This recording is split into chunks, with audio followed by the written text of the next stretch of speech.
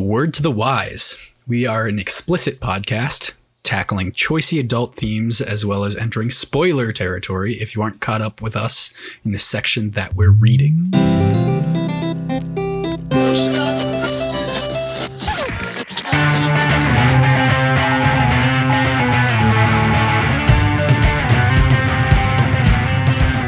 Hey there, this is Cross. And I'm PJ. And we are Words and Whiskey, a podcast for veteran and novice readers alike. We tackle fiction novels and love to talk about what we're drinking. Think of us as your drunk weekly book club. Crossland forced me to read the intro today because he bit his lip and then took a shot of vodka, which hurt his lip, apparently. Wow, you sold me out so quick there. What else was I going to do? Of course I did. I mean, I get that it's filler, but it doesn't have to be immediate filler. You can say any other number of things. Pretty much always going to be something like that. Anytime you make me do something because you hurt yourself, I'm going to call it out. Yeah, okay. Well, I got a fat lip, and it kind of sucks, but I'm speaking around it today as best as I can. So today we'll be discussing chapter 34 through 38, the first half of Reaper, part 4 of book 1 of Red Rising. But before we dive into the book, let's talk about what we're drinking.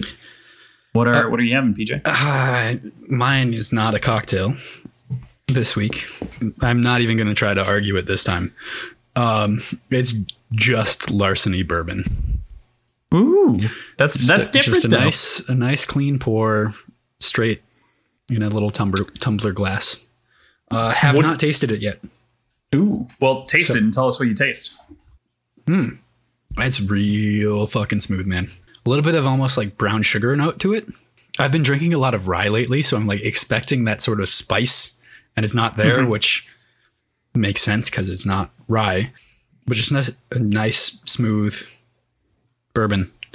You're coming in next week, or 2 weeks from now, and I'll have to share some with you. But what are you drinking? I am drinking. What are you chasing with? It's a double IPA from Blackstack called Sponge Bath. The background is like bright blue with rubber duckies all over it.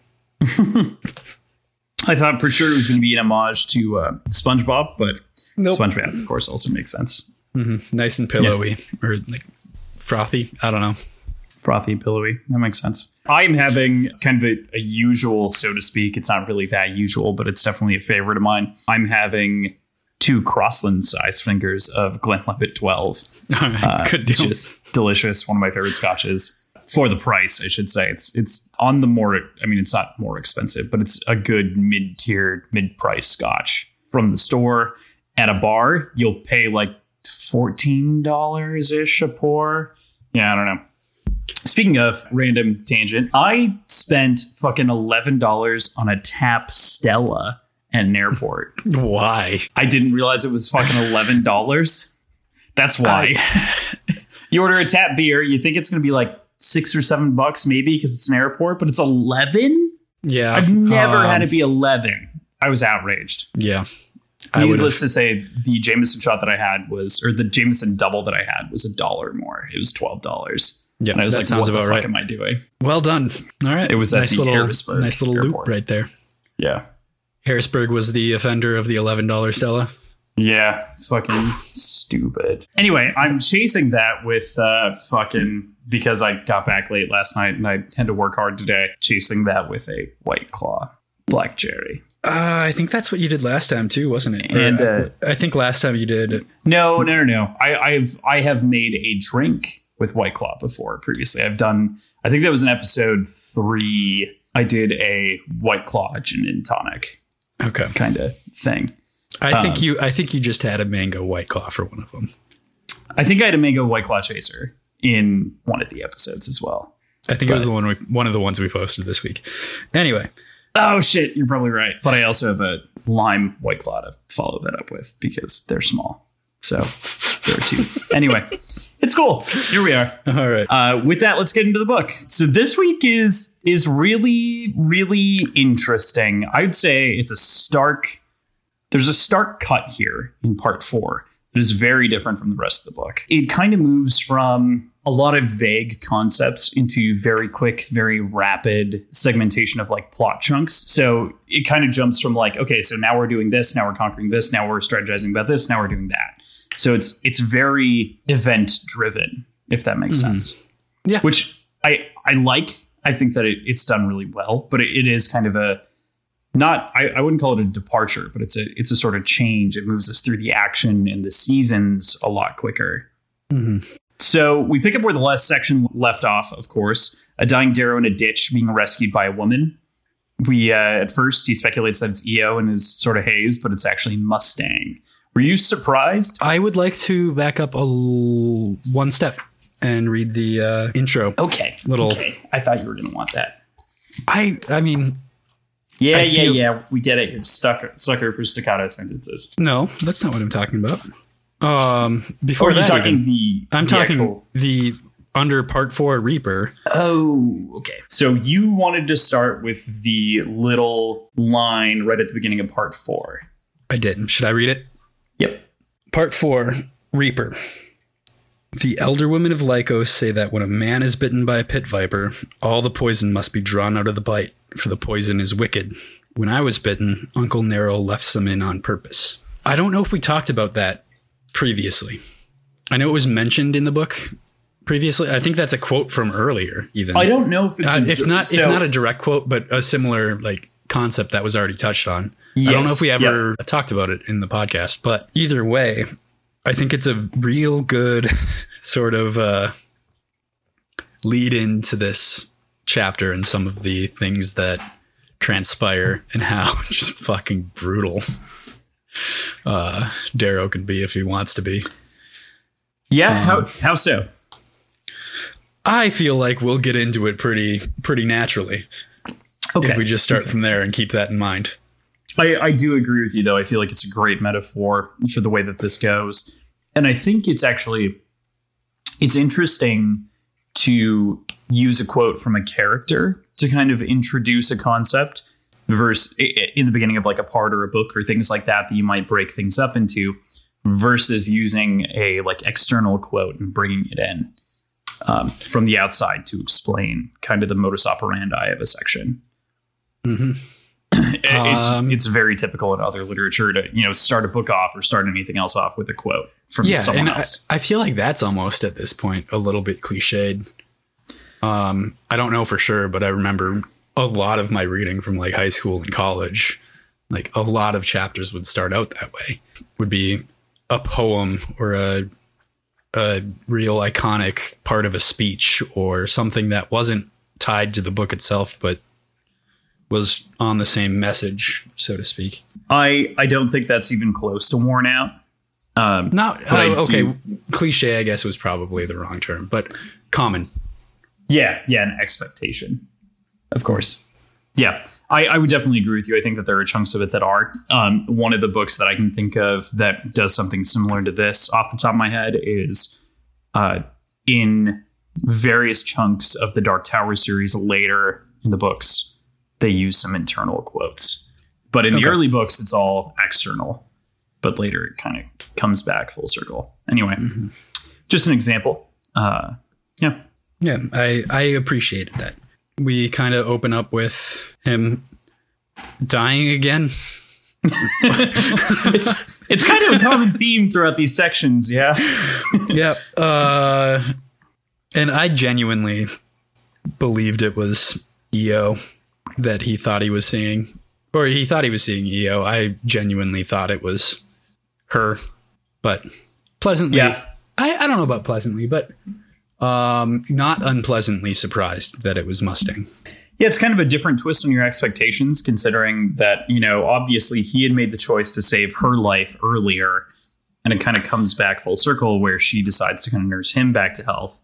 Mm-hmm. But throughout the section, she kind of plays it as though she always kind of had the intention of potentially siding with him if he could calm down. Yeah, I don't know if I can believe that. I think that a message like that is easy to say, but knowing how these games have always worked within the last year or so of them, like it's always been brutal. It's always been kind of last man standing, everyone out for themselves, even within houses. I think that's probably a perspective that she has, or a perspective that she held only after being spared by him. I'd agree with you. I think that it's interesting, obviously, that she's compared to Io, right? And he thinks about her kind of as Io, like, wait, no, I'm missing the golden sigils and everything else. And I feel like that's kind of a theme that gets repeated throughout the chapter, or the entire part that we're talking about today. It is a part, isn't it? Part 4. Yeah, we don't talk through the entirety of the part 4, but yeah, that's something that's a little bit different. Right. It's tough to know what to call it. Is it a section? Is it a book? Is it a chapter? Yeah, I feel like if it were a web like serial, this would be called book 4. But Low, it is not. But yeah, anything else surprise you? Yeah, Low. It was Shakespearean. Low? I did. Come on. All right. I'm in on the high speech, man. All right. Very way to make it relevant.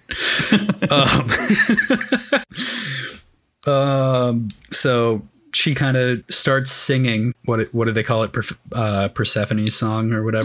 Song of Persephone. Yep. Which I really thought there was going to be I thought she was going to reveal that she knew Io or knew of Io and who he actually is. She knows of the martyrdom of Io. Right. I meant more specifically in relation to Darrow. And that Darrow has a connection to her. But it's just kind of coincidence. Maybe not actual coincidence, but she doesn't know. If that makes sense. How do I describe that? Not coincidence in the fact that he and she get along because of her similarities in personality to Io, and she kind of holds on to that message for similar reasons as well. Yes. Yeah. Which is interesting. And I think that speaks to kind of her character. I definitely want to get into this more. I feel like we get a lot more to break this down nearer to the end of the chapter. So we should revisit this in a second. So one of the things that I find, one of the houses one of the things that I like here is that they do kind of compare the victory messages, so to speak, throughout the section between Io and Mustang, right? Like that's almost immediate in the way that a lot of these things are handled. So he talks about like her strategy being very similar to Io's. Specifically in 268, they have a discussion about both of their ascensions to being the Primus, right? So no one in your house would have betrayed you, Darrow says, but I didn't rule like you. You have to remember, people don't like being told what to do. You can treat your friends like servants and they'll love you, but you tell them they're servants and they'll kill you. And it's lines like that are great, that harken back to kind of I don't want to say Mustang thinks differently, not similar to Darrow, but she thinks differently than a lot of other Golds think. Right. And she's always been kind of that different personality from the very beginning when he first sees her in the locker room and they both kind of blush and look away when they're naked, which was not something that Golds typically did, I guess, which starts sowing some seeds of questions of if Io or if Mustang is actually another Red. Ooh. Okay.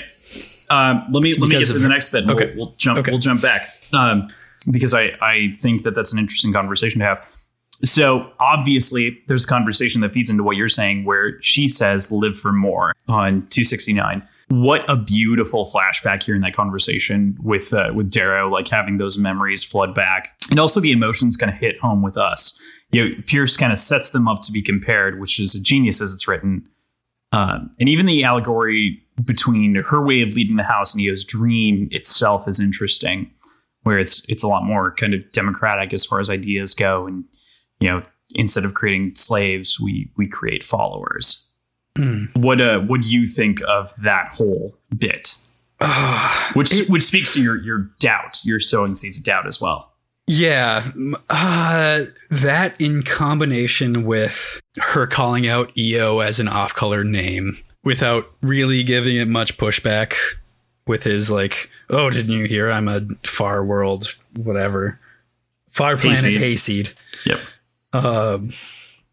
Like there's so much wrong with the story that EO's setting, or that Jesus. Why do I keep saying EO? Because you think that Darrow's setting forth. Oh, God. So much like if anybody were like if the arch governor were having this conversation with Darrow, he would see right through everything. I think, and I think most Golds would. But she's either intentionally letting it go for the sake of letting him have his secrets or whatever, or she's genuinely not noticing his lies. And she seems too smart for that, too cunning for things like that. So with her singing the Song of Persephone, her dropping the "live for more" phrase, like there's just a dense, and maybe it's just done as a way of like kind of beating it over the head that Mustang reminds Darrow of EO, but maybe it's her dropping subtle hints without actually saying out loud that she knows a little bit more than what she's leading on about Darrow's past. So the hard part here is to not say anything, obviously. I know. But what I think is interesting based on what you're saying, I want you to imagine the what if not what you just said scenario. So what if she has no idea about Darrow? What's her motivation behind thinking this way? Why does she think differently than other Golds? I'm not disowning that. I just want to hear your disconnected hypothesis. Just interactions with lower colors in her upbringing. Maybe she fell in love with rust, not rust. What's the higher level of red? I don't know. I think it's just called high red. High red, sure. Yeah, high red, low red. But falling in love with a servant at her home as a Gold, and like realizing that they're people and that they've been treated like shit, and probably undeservedly so, and that a lot of the Golds are in power for the sake of being in power because of who they were born into, and like understanding the problems with the hierarchy that she's been born into and wanting to do something better. Yeah. Do something to change that. Kind of having that in her mind as she's growing kind of forms her personality around that central idea. And maybe produces someone like that. Totally. And I think both assumptions are great and like good to go down in terms of like ideologies. I agree with you. I think I lean towards believing that in my own head, I lean towards believing that she had some kind of inside information on Darrow and or was a red in my first read. It just seemed like everything at the time kind of feels like it's lining up in the same way that it did with Titus, but more gradually, except for some of the stories that are told, right? I feel like one of the giveaway stories that she tells that leads us to believe that she's perhaps a red also is the story of how she lost her brother, and how similar that kind of is in some degree to Darrow losing a sibling as well. Or not a sibling, losing EO. Jeez. Losing EO, right? So it's kind of a similar compassionate loss story. Right. In that kind of way. So I totally agree with you. Yeah. It's also the other thing that I'm thinking about and don't really have any solid grasp on or solid connection to is whatever EO said to her sister before her execution. Oh, yeah. I feel like could have been passing information on to someone like Mustang. PJ, you're becoming such a good observant reader. I'm so proud. I'm so proud. No, that's a really good callback because we actually don't know what she said. No, it's never been mentioned. It has never been revealed up until this point. Yeah, that's a great call. It does pose a big question mark. Right. But with the similarities between EO and Mustang, I feel like that could be a connection somehow. Sure. Familially. Sure. Are there any other connections that you would draw? Probably, but I don't know. None that you can think of right now?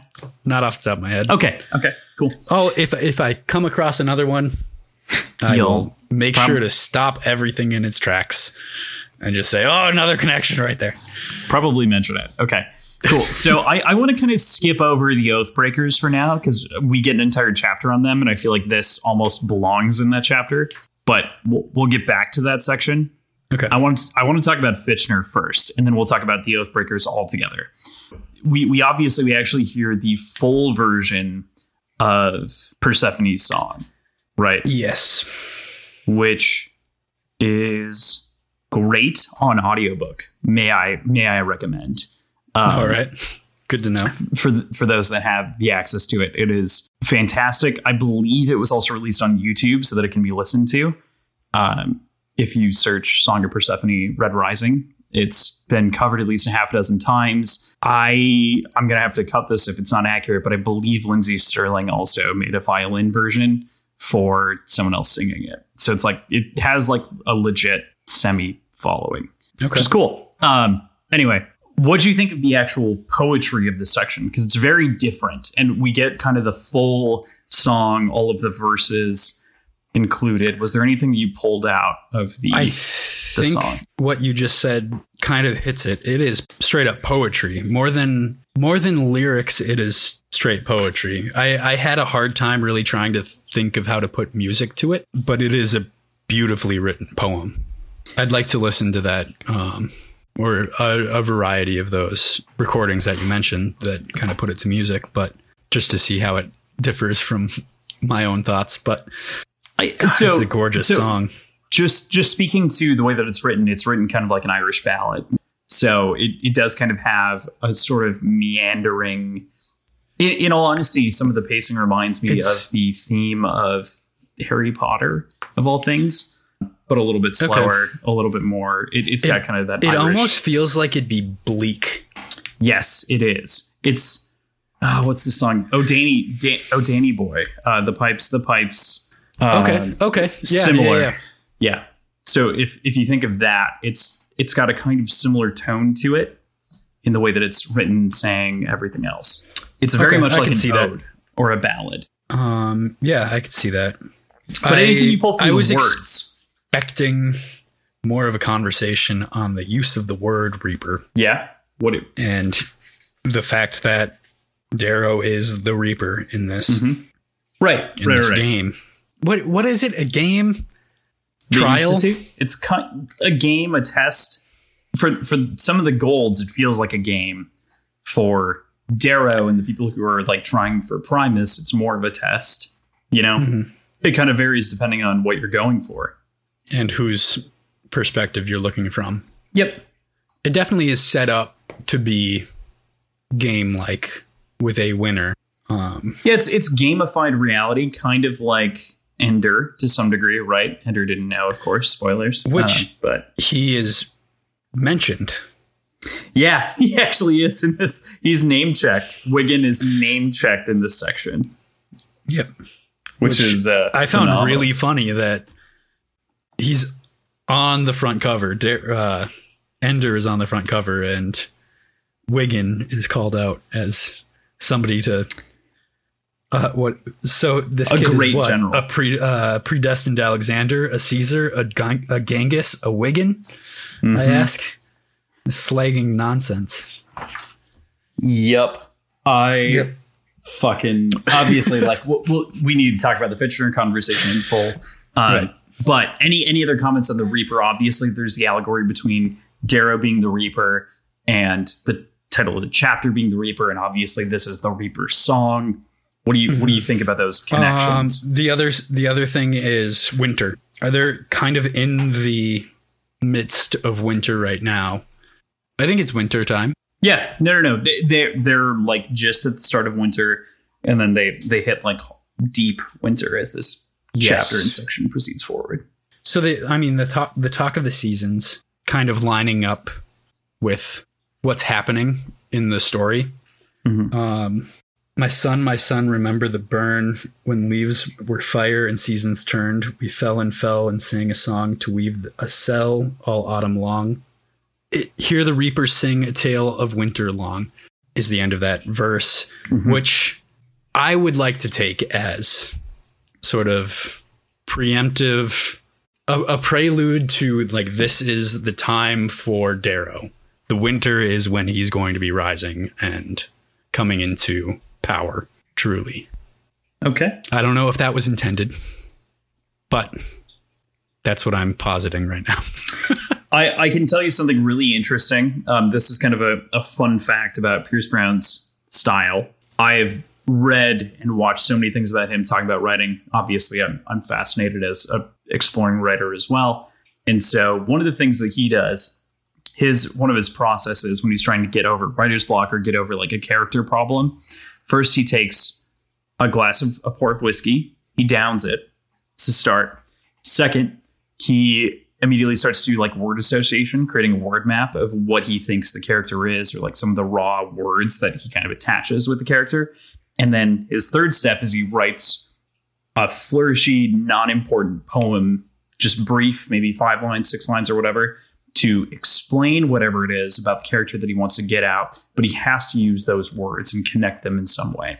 So with word association, he kind of creates this sort of mental image and mental poetry of the character and moves it that way and in that direction. And I think especially in the Reaper song, just as you picked apart, that is so evident here. Mm-hmm. Yeah. No, I'm now convinced. I'm convinced I'm right. Yeah. I think that's like early fascination to some degree. Like the people who watch all that stuff will understand. But yeah, it's interesting. It's definitely an interesting technique. And for the most part, he doesn't actually put the poems in. But this is his first book. And naturally, the Reaper song, the Song of Persephone, is so important to EO, to the dream, to everything else, that actually having it in there is important. So I can't help but agree with you in your prospect. I don't know if that's true. And if that's the way that he set out to do this, is he wrote the poem and then decided that was going to be the structure for the end of the book.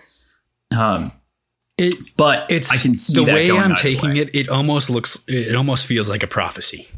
Okay. Is the way I'm looking at it. Like when leaves were fire and seasons turned, we fell and sang a song. I'm assuming the leaves would be the children, and it's tumbling and it's chaotic and everything's kind of meshing together and floating down to the ground. Fire being kind of aggressive, and leaves don't last long but burn very brightly. Very true. And Mars, similarly, is described as burning very brightly. Yeah. So I like to think that I'm right now. Okay. You know, all right. I'm going to leave it at that. We'll move forward from there. So we get to Fitchner, right? So we move from the conversation about that. We'll talk about the Oath Breakers and some of the interactions in the cave and kind of the way that goes in a second here. I think it's important to talk about with the way the next chapter goes. But Fitchner, what do you think about the conversation with Fitchner? Fitchner obviously spills a big secret inside of a silent bubble with Darrow, which is interesting.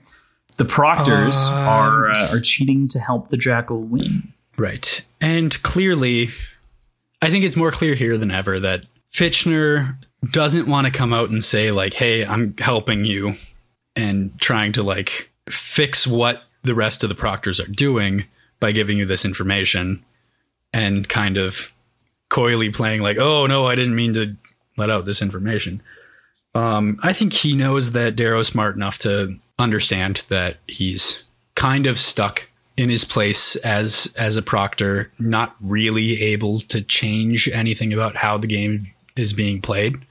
Also sees kind of the injustice that's being done by, I don't know, fixing it. Right. He's clearly frustrated with kind of the hypocrisy of the entire society being based around meritocracy. Meanwhile, you know, you can effectively pay for winners in the way that it's been rigged in the Mars Institute with Nero Augustus's child. Right. I think Darrow took even more information than Fitchner was trying to give him, though. Do you think he was limiting information? No, I'm saying his Darrow very slyly gaining information on the like pulse shields and stuff, and their ability to turn it on and off at will, the location of the device that produces the shield, all kind of small but important pieces of information that most people probably don't have. Or maybe they do. Maybe most Golds do because of their upbringing with, I don't know, technology like that around them. And Darrow's just kind of catching up to understanding how a pulse shield works and where it's worn and how it can be turned on and off. I don't know about that, but the fact that he was able to gain that information, I think it was really important to him. Mm-hmm. And not necessarily what Fitchner was setting out to give him. I agree with you on the side of the information that he acquired kind of by his own vision, sight, other things like that. What I think is also interesting is that we're given also the perspective of strategy that is Darrow for the rest of the section, right? His goal has changed from winning and beating other students to how do I eliminate proctors that are helping the students to cheat against me? Right. I liked the proctors gave it to the jackal. He tells me, which ones? Apollo. All of us. Doesn't matter. Yeah. Like, right. It's Apollo. Like, take out Apollo first. that is kind of a nice obvious like jab at Apollo, especially because Apollo was one of the people that was looking at him early and passed him over, right? So it feels extra. You know, Darrow was obviously drafted in the first round effectively, but ultimately not a first draft for that house. You know, we also, you know, it's interesting because Fitchner also kind of gives him an out, right? He says that there are a number of people that are going to be very successful, and Darrow doesn't have to win necessarily because Lornell Arcos, the Rage Knight, Sword of House Mars, previously has taken to him, right? And he's the third most powerful man. He's already betrayed Cassius, kind of, in the Bologna family, with killing Julian, so he's probably not in there. And he doesn't probably want to be in close proximity with Nero Augustus because of the bullshit that's happened there, obviously, with the killing of Io, even though Augustus doesn't know that. So third place probably feels pretty good, especially with someone who is a knight attendant to the sovereign. Right. Speaking of, we also know that everyone else knows that he's been also lying to Cassius. Not only has he killed Julian. Mm-hmm. So doubly so, probably doesn't want to spend time with the Bolognas. Right. Rage Knight seems pretty fucking chill as far as like a boss goes. Feels like a good option. Feels like a good fit for him so far. But also isn't necessarily the position that he wants to get to, right? Like, I feel like that's if he was actually setting out to live in Gold society and be a like high rank in Gold, yes, that's great. But I think he wants more power than that. Yeah, I'll agree with you on that front. I think that he definitely is seeking the maximum position from the Institute, and he sees third place as a distant third, not as though like he feels like he could win and he should strive to win because of his circumstances and situation. So he's not willing to settle for it. But all things considered, it's definitely kind of a win for him to go for something like that, you know? Right. Like, even if that's like his last option, that's better than dying like Titus. Yeah, that's fair. That's a good point. It makes me really wonder what Titus's actual plan was. I think he was just so consumed by rage that he couldn't see through it or see past it. Yeah. You know? Yeah, you'd think he'd need something a little bit more than that to get as far as he did, though. Mm-hmm. Yeah, I'd agree with you. I think he was just an instrument of rage who they thought might peel through in some way. But it also, you know, who's to say who put him in there, for what reason, and why? So, anything else on Fitchner? He drops the fact that his ring is a camera. Mm-hmm. Biometric nanocam. Like he gave him so much detailed information on how this game is being observed. And the fact that there's people that edit everything, it's on a half-day delay. Like, he knows a lot about the back end of this thing. I don't know if you remember the Hunger Games so well. I don't. I know you didn't read them. Never saw it. You never saw them either? You didn't read them or see them? I might have seen the first one, but... Jesus Christ. Okay, so there's a character, Haymitch, who reminds me of Fitchner a lot. Okay. He's a drunk And, he's there. He's a survivor of the Hunger Games. In a previous year, he won. So he's one of the 24, he was the only one that survived out of 24 kids. And Fitchner, to some degree, reminds me of him, where it's like, you want to let your person know as much as you can as possible, but also like they have to face a brutal reality and you have to face the brutal reality of what's to come. So I feel like Fitchner isn't really holding anything back at this point because he knows that Darrow's worth that additional knowledge and that he'll take advantage of it going forward. But it's interesting. We get a final note, though, on the Fitchner conversation, which I think warrants conversation as well. He hands him the Pegasus locket of his house that has the Hemanthus blossom locked inside. Where do you think that came from? Who gave that to Fitchner? Who delivered that? It's so personally important to Darrow. First thought would be Severo. How would Severo know? And how would Severo get it to Fitchner? Not that I disagree. I just want to explore your he's theory. always had it. He's had it with him. The locket got stripped from him during the passage. Did it? I'm pretty sure. I thought he had it during, while he was in the Institute. Maybe I'm completely mistaken.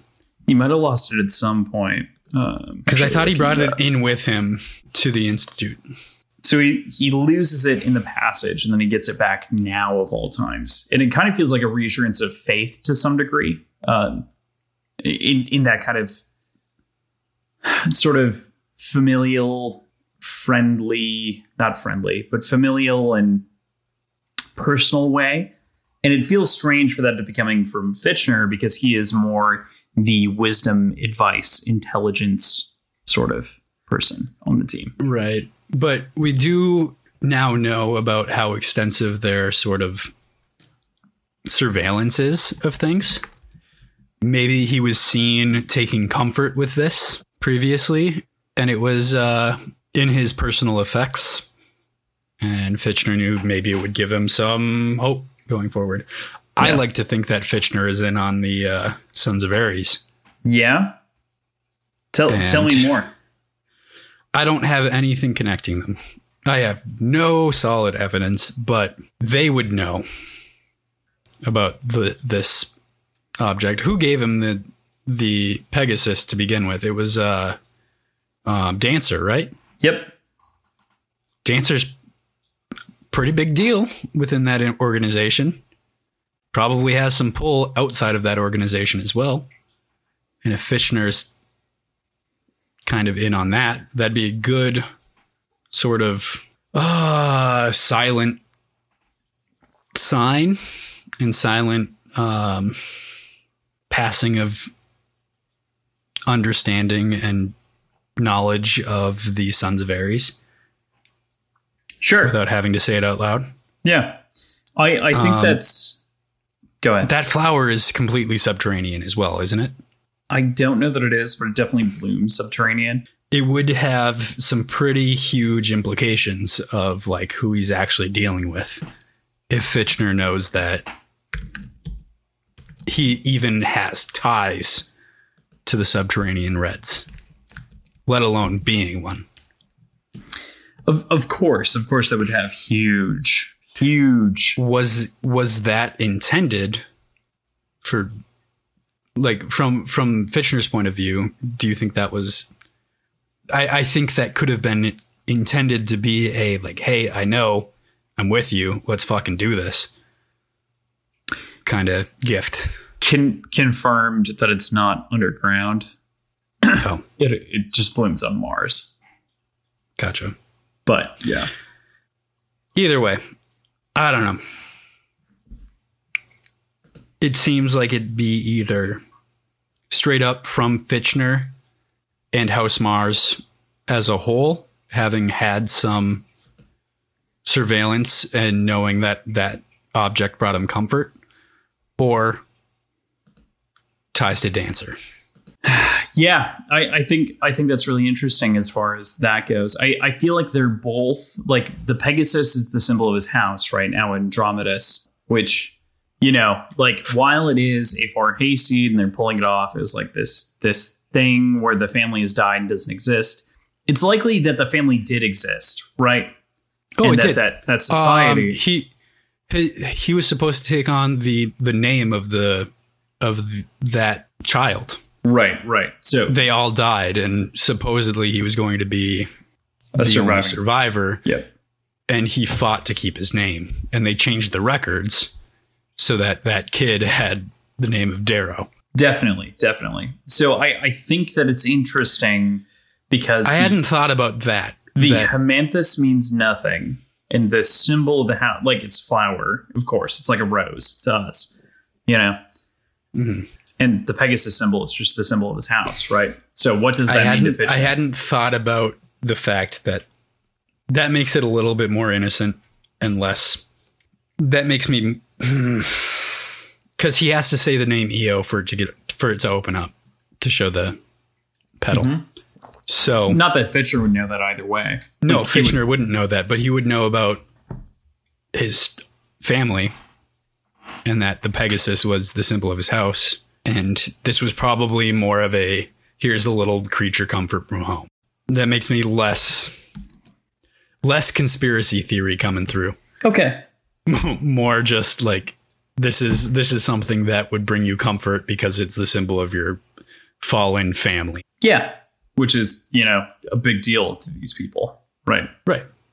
Oh, absolutely. And even though it would have been misplaced in his intentions of giving him the Pegasus to remind him of his family, he's still giving him the contents of the Pegasus to remind him of the family. So regardless of his intentions, he's giving him something very meaningful and a reminder of home. Of course. Cool. Well, we talked a lot about that. I was actually shocked about how long that went on. Which is good because there's a lot there to break down with Fitchner. So that's a good combo. So let's talk about Chapter 35, Oathbreakers. And part of Chapter 35, like I said, I kind of cut out the conversation about the initial raid on the cave that happened.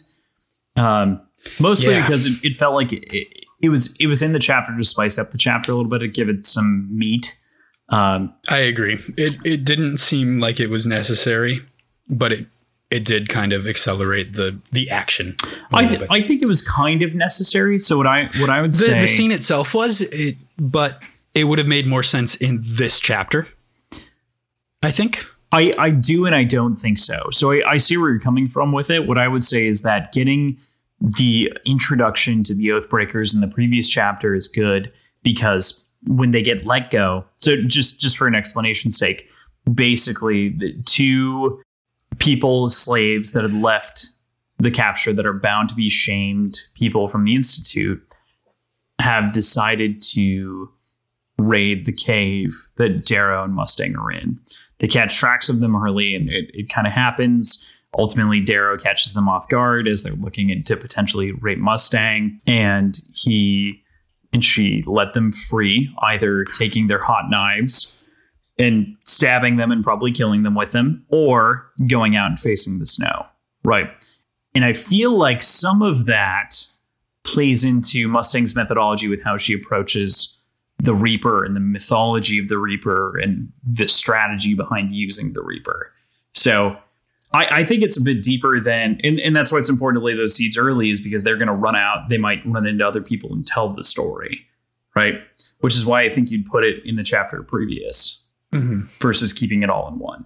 But all told, it could all be in one too. So yeah, I guess that's a good point, though. You plant it early for the payoff a little bit later, but yeah. And I don't have an actual complaint about it, but that makes sense. I really kind of wanted to see Darrow murder him. Yeah. But, I think it leads into a better story, the fact that he doesn't. He could have. He definitely could have. He wanted to. Yeah, no, he definitely did. He really wanted to, because he was convinced that they would get raided, letting them go. Yeah, and he thought that was going to be the worst thing. He was like, whatever, they come here, it's winter, what are they going to get? Like a fire? Okay, neat. And I think Mustang's voice of reason here, even though sick at the time, is interesting. But yeah. So I feel like a lot of this chapter is pretty straightforward. The way the Oathbreakers are gathered, first almost causing a rumor, like it said earlier, by letting the Reaper go 2 of them, and later when they befriended Milia is very interesting. Befriended / ambushed. What do you think of the entire operation as it went with the Oathbreakers? So, first of all, the existence of the Oathbreakers was really interesting to me in that I was unsure of the mechanics of the slavery, I guess. I didn't realize that they had the free will to disobey, you know? Yes. I wasn't sure if it was some sort of magic or, I don't know, some sort of compulsion to serve the house. And I didn't quite understand why they would just choose to serve until the explanation of like these shamed breakers of the slaves, like breakers of their own slavery. But in doing so, they're probably never going to get anywhere in life. Right? Right. By choosing to free themselves in the instance of the Institute, they're effectively losing any claim that they might have on anything that they did successfully inside of the Institute. So they lose. Yeah, they are the worst of the worst at that point because they aren't following the rules. Wherein the enslaved are, it's kind of like being tagged in tag. Like it's all good faith, right? When someone hits you on the back, you're like, oh shit, well I'm it now. And it's just a series of I'm it's. And they've baked it into society so far that there's this aggressive I'm it slave culture where it's like, oh, I have to go chop down fucking trees until this year is over and someone wins. Like I'm going to end up someone's slave unless my house is in control. Right. So it was something that I had never considered, that because I had just assumed that there was some sort of compulsion. The fact that there was a sigil that kind of embedded itself in the forehead of any of the slaves made me think that maybe there's something controlling their minds as well. Fair. But the fact that Dara was kind of able to rally them was really cool. And we've got some of Minervan's, like some of the Minervan slaves that... We're talking about Milia, right? Yeah, Milia. Who was she Milia initially? Dax. She was initially like a slave of Mars, right? I don't know that she was. The mark of Mars becomes that of Minerva. Yeah, you're right. I'm having trouble remembering the exact details of this specific section. So there's a lot here that happens, right? So right, exactly. There are conversations that go on basically around the group of Oathbreakers and the houses that they're in originally and how that's handled kind of for all of them going forward. Yeah, it's a lot of information. It is, and it's also a lot of it's a combination of a lot of plot and a lot of kind of shifting rules to fit Mustang's guidelines, right? Like you don't want slaves, but maybe you make slaves initially and you make them earn their freedom underneath you, and then you free them from slavery to make them a part of your house. And that's the way that kind of the game is played, so to speak, just to ensure that they're loyal more than anything else. It's not about their productivity. It's not about anything else. It's about loyalty to make sure that they aren't betraying, right? It is about loyalty, but it also leans on the sort of myth of the Reaper. Right. Which is why I think... In a way of gaining credibility. Oh, totally. Which is why I think that earlier section that we just talked about is so important, because it leans on the myth. It leads them to leave and run away and maybe tell more people about the myth of the Reaper, right? Mm-hmm. Earlier in the Fitchner section that we talked about too, we talked about the one-eyed devil. Like Fitchner talks about the one-eyed devil, as well as the jackal. So it's kind of interesting how those things get juxtaposed. You know, in addition to, okay, well, maybe I need to create a story around myself. How do I do that? He's not doing that intentionally at first, but now that he's realized what he can do, he starts to kind of do it intentionally. then they attack. Who do they attack first? They ultimately raid a group in Mars. So they raid a group of Mars troops after they get Milia, right? Mm-hmm. Because there are continuous battles between Mars and Jupiter as they continue to attack each other wave after wave of cavalry. Cassius jumping in, everything else. Ultimately, Darrow says, speed is our strategy, speed and extreme prejudice. And they move on from that. They ultimately take out the 4 Hydraps that are watching a dozen slaves. And in that freeing of those slaves, they add to their group a number of people, including the prize, Pax. Which, getting Pax is huge. Of course. Oh, Pax. Oh, Pax out Telemanus. So we get both Pax out Telemanus. Pax out Telemanus. We get both Pax and Tactus added to the army, which is great. Mm-hmm. Pax and Tactus added to the army. And Tactus was Minervan, right? Diana. Yep. The Woods people. Yep. Oh, yes. The Woods people. Tactus was what was it? Severo's belly buddy? Yeah, later. Yeah. Yeah. I love that term. The horse belly That's buddy. Later on, though. Yeah. It's definitely good. And I also like the moment that Pax kind of has with Darrow. It's very it's interesting because it shows a varied respect that's came from the duels that they've had over time. You know, Pax almost killed him in the first duel by crunching him to death with his arms and everything else. After tackling his fucking horse. Yeah. And then Darrow kicked him in the balls 5 times versus both of them, right? And then finally, Darrow won a second duel with his sling blade that Pax is just not ready for. Right. After not having to finish that fight, but deciding to. It's their relationship, their friendship and growth is interesting because it's one out of mutual respect. Yeah, it's born out of respect and understanding of each other's abilities on the battlefield, I guess. Mm-hmm. So, and that's truly what Pax respects, I think, more than anything is physical confrontations. Mm-hmm.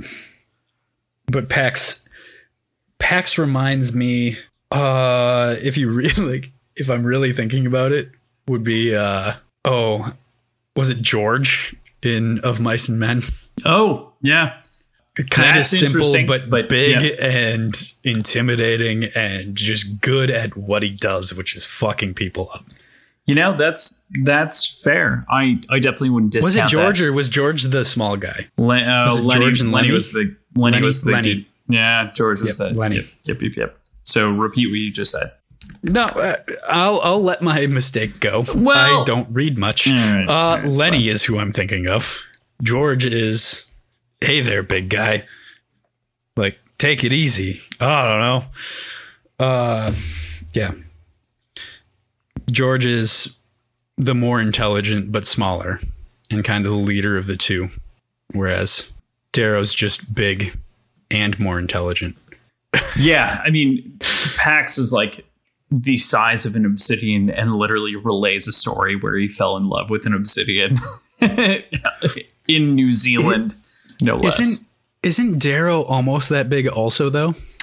My understanding is he's not really that much smaller than Pax. No, he's significantly smaller. So Darrow Pax is over 7 feet tall. Mm-hmm. And Darrow is just barely over 6 feet tall. No, that can't be true. Oh, yeah. I feel like we've talked about him being taller than I was. Yes, but we were wrong. Oh. Right. So. I swear I remember them saying that he was more than 2 meters tall. Darrow is about 6'4", if I remember. And Pax is over 7 feet tall. That's fucking nothing. Pax is around 7'4". Okay. Yeah, Pax is fucking massive. He's literally meant to be like the paragon of.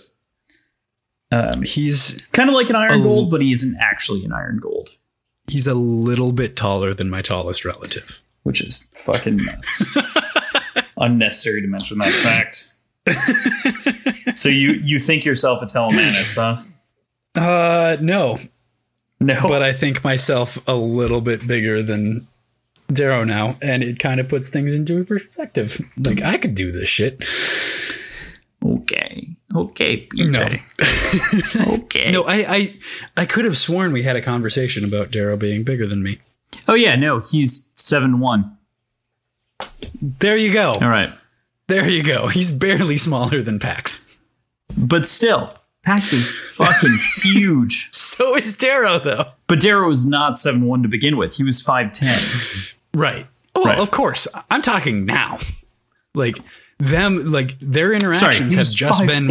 Oh, my God. Oh, anyway. Yeah. But... I'm talking about their sort of interactions with each other and their mutual respect. And I feel like a lot of that from Pax's point of view is the fact that they're kind of on equal footing on the battlefield. And a lot of that has to do with their size. That's kind of fair. And it definitely like they're close to each other, but it's not the same. So moving on from there. Where are we? we're on page 289. If you're following there, okay, I'm there. I'm just, what are we talking about? So Darrow proves to be like very clever in these chapters, which I think is kind of a changing of his tune from one of force. You know, he previously talked about himself being a blunt instrument. Right. But he's also always talked about his ability to understand those sort of think outside the box. Yeah. Complex riddles. Situations. What did they call that? I don't remember. Anyway, but yes, he is definitely a clever one. Was there any moment in the Oathbreaker chapter that stood out to you specifically? No. Cool. All right, moving forward. Nope. Not other than just. Yeah, I know. There's I barely focused anything a to lot talk on about there. Pax. I only had like 3 minutes. It's cool. I focused a lot on Pax in my thinking. That's fair. Tactus kind of goes by the wayside. So chapter 36, a second test. So the entire chapter centers around capturing the Ceres ovens and kind of takes the focus of the section of the novel. And man, is the fucking siege awesome. But we'll get to that in a second. I kind of giggled on 293 at Mustang, you know, kind of making an amends to talking with Darrow and being like, you know, you haven't slept near me in a bit. And she makes a joke about like freezing her balls off, you know. I think the relationship is just awesome. Like there's a good amount of humor there. I'm not saying relationship in the lovey-dovey way. I mean, like they're sort of. I think it's blossoming into that, though. It is a flirtatious friendship, but I think it actually isn't that dissimilar. I think to both of them want it to be more than that. Yes. And I'd say that it's not that dissimilar from the way that other golds also interact with other golds, right? Like Tactus talks very similarly to the way that Mustango does. Mustang just adds like relationship inflections to some degree, right? Where she's like, there's almost like an undertone of expectation. Almost a double speak to it. Yeah, right. But I giggled at that. Yeah. So yeah, that's fair. We get this awesome battle for taking the castle, which is just phenomenal. We find out that Ceres has dogs now, somehow, from the Proctors, probably. I think they caught and domesticated wolves. I don't think so, because Ceres has refused to leave their walls, for the most part. They lured the wolves in. Okay.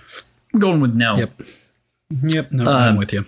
But I kind of like it's tough because obviously it's animals and like you don't want to laugh or like cry at anything. But like the fact that Darrow just like literally throws one off the rampart is both funny, kinda, and also brutal because it's a dog.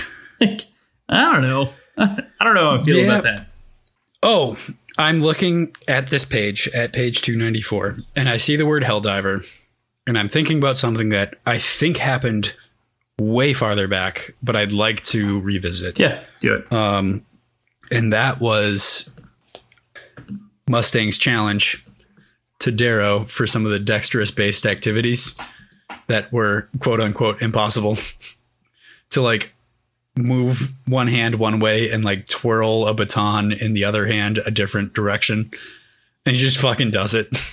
Yeah, no, that's true. That's actually a really good point. I totally skipped over that. That entire like lesson between the two of them is very fascinating as far as it goes with their relationship, because it's like, well, you can't like rub your stomach and pat your head at the same time, can you? But he's like, yeah, I fucking can. It very much like felt like that. She's like, all right, let me break your thumb real quick and we'll prove the point. Exactly. But yeah, it speaks into the narrative of their plan with slaves and how to make slaves actual people as they should be, because you don't want to lead slaves, you want to lead people who believe in you. The barking of dogs. Yep. We look like squirrels, not wolves. Yep. They're obviously all wearing their wolf cloaks because they've been hunting and living in them forever. Smell like rotting flesh until they finally clean it out. Except for Pax, who can't find one until there's a bear later, and maybe that fits. But I loved that so much. Yeah. I loved that specifically because this weekend I was camping and it was way too fucking cold. It was like, I don't know, 20 degrees, 15 degrees, something overnight. And I couldn't fit into the sleeping bag. It just wasn't long enough for me. So I had to like duck into it. But like over the course of the night, I obviously wasn't like maintaining that position. So I was just fucking freezing throughout it. And it made me think of Pax trying to fit into a wolf pelt. Pax Telemanus failing to fit into a wolf pelt. Yeah, he was probably pretty cool, but he's large, so it's fine, right? Is that how you felt? Yep, I think that's the message I'm trying to get across is I'm large, so it doesn't matter. Mm-hmm. Anyway, I really liked Milia's line on 295 as well, talking about the dogs, or the line about Milia rather. She bites a dog in the neck and punches it in the balls till it whimpers off. It's like, wow, whoa, whoa. First dude. of all, how do you get into a position where you can do both of those at once? I mean, the dog is between your legs, right? And it's like you're munching on its neck. Yeah, I guess just munching so. on it, and then you're just punching it underhand, low jabs. Low jabs. Real low jabs. Low and back. Below the wolf belt. Or the dog belt. Oh, no. Which... but yeah, this entire... All of the scene is just so great, right? Because then we move to them like jumping down to the gate and barely repelling it. And Millie is shooting people with arrows, trying to get them to stand back. And they finally open the gate. And who comes charging through? Pax Telemanus! Pax Telemanus! And he picks up a boy by the legs and uses him as a club. Which just... What? Boys and girls fly through the air like chaff on reaping day. Yeah, which is great. So before we move on from this, though, I wanted to ask the question about the adaptation. If you had to pick someone that wasn't the Mountain for Pax, who would you pick? Oh, it'd be animated. Oh, come on. No, I don't know. I'm seeing like when I'm... Everything else in my mind is like actual real life, but Pax is an animation. I don't know why. Legitimately, I've been trying to think about this. And all I can imagine is Pax as a cartoon. But to be perfectly frank, I think you'd have to do something similar to, but opposite of the hobbits in The Lord of the Rings and The Hobbit, and take somebody and make them bigger, superimpose them to be bigger. Gotcha. Because I don't necessarily see them like the I don't see him as the Mountain, where he's this like, he's obviously tall, but he's also fucking wide. Yep. I see him more as, not skinny, but just kind of Two shape. almost like a Spartan in Halo. Yeah. Like he's just kind of really tall and jacked, but not Imposing without having all of the weight associated with it. Got it. yes. Really, yeah, a Spartan from Halo is kind of what I imagine without the armor, obviously. So I don't know who could play him really well. I don't know like young actors that well. I don't know actors at all that well, but it'd have to be somebody really young and super tall. Probably an up and coming basketball player. So I don't think that's a bad call. If I had to choose right now under the gun, I would say you could convince me that like Charlie Hunnam could play this character as the way he built himself out like a beast. He's in the most like recent Guy Ritchie movie. He's been in 2 Guy Ritchie movies actually. What was the most recent Guy Ritchie movie? The Gentleman? Aladdin? The Gentleman. Sorry. Okay. He was in that one, and he was the main character in King Arthur. He was also in Pacific Rim. Oh, okay. He played Arthur in King Arthur, but also he played one of the main characters in The Gentleman, which was excellent. But I haven't seen The Gentleman. Needless to say, in King Arthur, he was jacked beyond belief, and I think in general, he kind of embodies the kind of like bright-faced aggressiveness that I'd expect out of Pax. However, I do agree with you where you kind of have to play with it on film, where you have the guy film his shit on step stools and step ladders because he has to be that much taller. It's not that he's short, and he is 40, but he also looks young enough where I think you could portray it for the duration. Oh, no. I don't think you could do that. It's got to be a kid. He's 16. Yeah, but they all kind of like look young and like they sound like they're 16, but they act like they're 26, and I don't think they're 16. Like there's no part of 16 me 16 to 26. Even if you go with 26, I feel like you can't put a 40-year-old in that role. But he did King Arthur as a teen in King Arthur. So I guess for a short period of time. That was 3 years ago. For a very small. So no. But as a teen, like he was only a teen in that movie for like a couple scenes. Yeah, I just think I think he's as close as I can get without looking at actors that are inconsequential. So if I had to pick a big name, I would pick Charlie Hunnam or someone like him, if that makes sense. Okay. So I feel like he fits the bill, and if you could cast someone that's younger like him, kudos. Yeah. So the opposition, and what I don't think it should be, is someone like Andre the Giant. Yes. Yeah. He's obviously fucking huge, but I think he's too wide and bulky to be this character. Like he would fit the height, but he wouldn't fit the slenderness that I think he kind of needs to be to fit this role.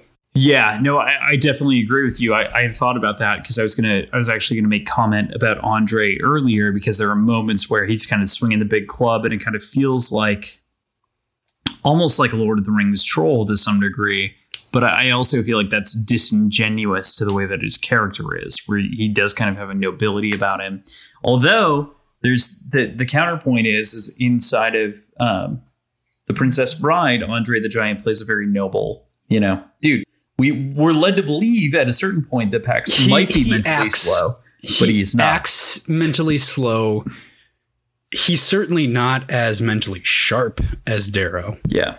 But the fact that he's a gold and he's gotten this far kind of guarantees that he's got some wits about him. Mm-hmm.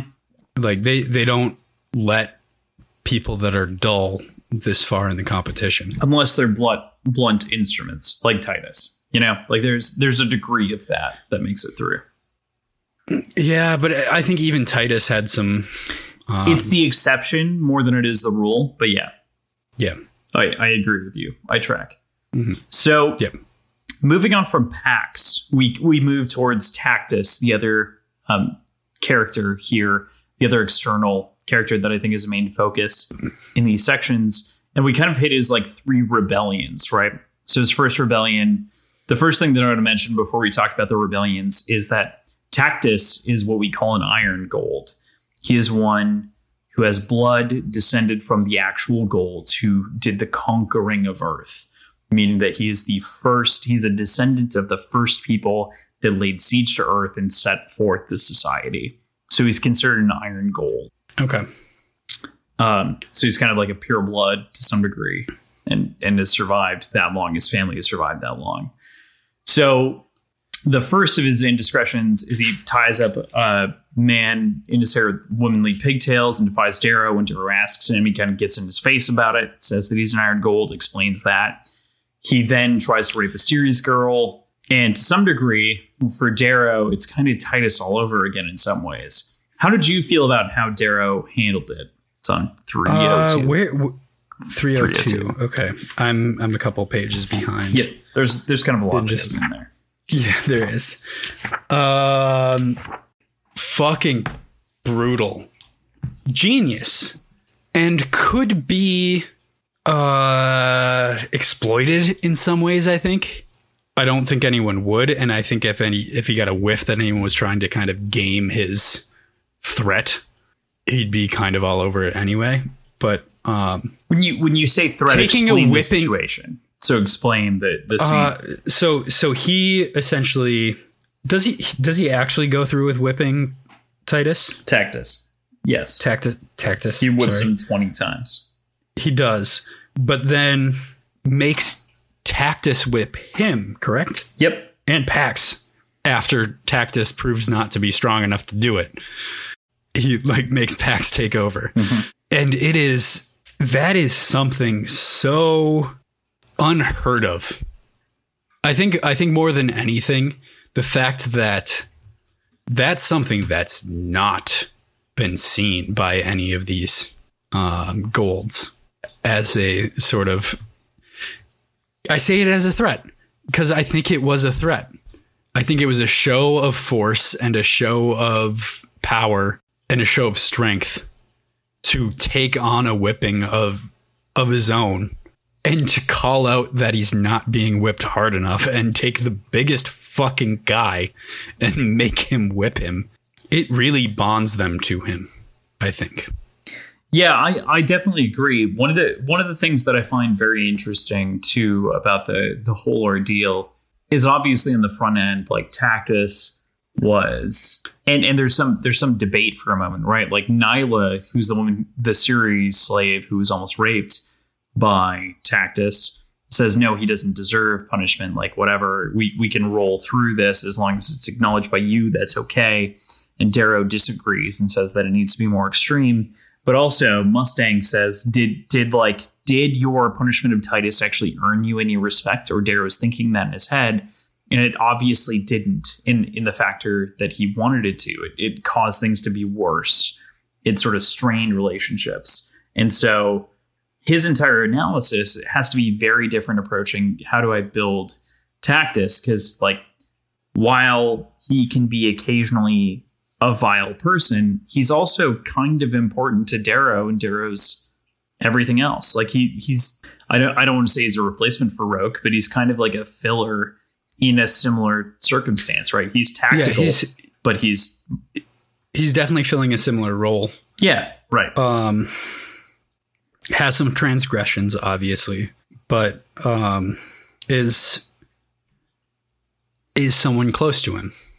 Yeah. Unlike Titus. Right. So Tactus actually has like a relationship with him.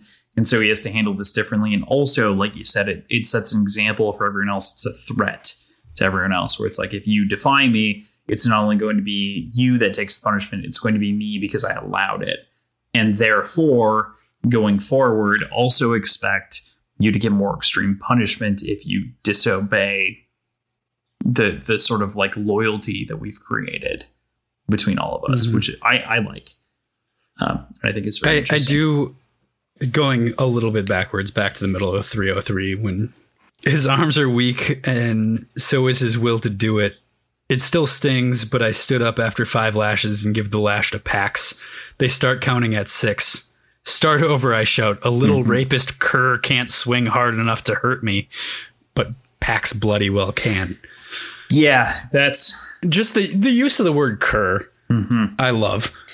Especially because he said, like, in the previous page as well, like, you deserve to have your balls off, you selfish bastard, he whispered to Tactus. I agree with you. I think that it's so interesting how it feels very counter the Apocalypse Now scene with all of the other scenes that we ever seen with like drill sergeants, like being like, get the fuck up, or like telling people like to do push-ups. It's like, no, I'm going to do the push-ups because you fucked up and I'm also the drill sergeant. It feels sort of counter in that way, which is interesting.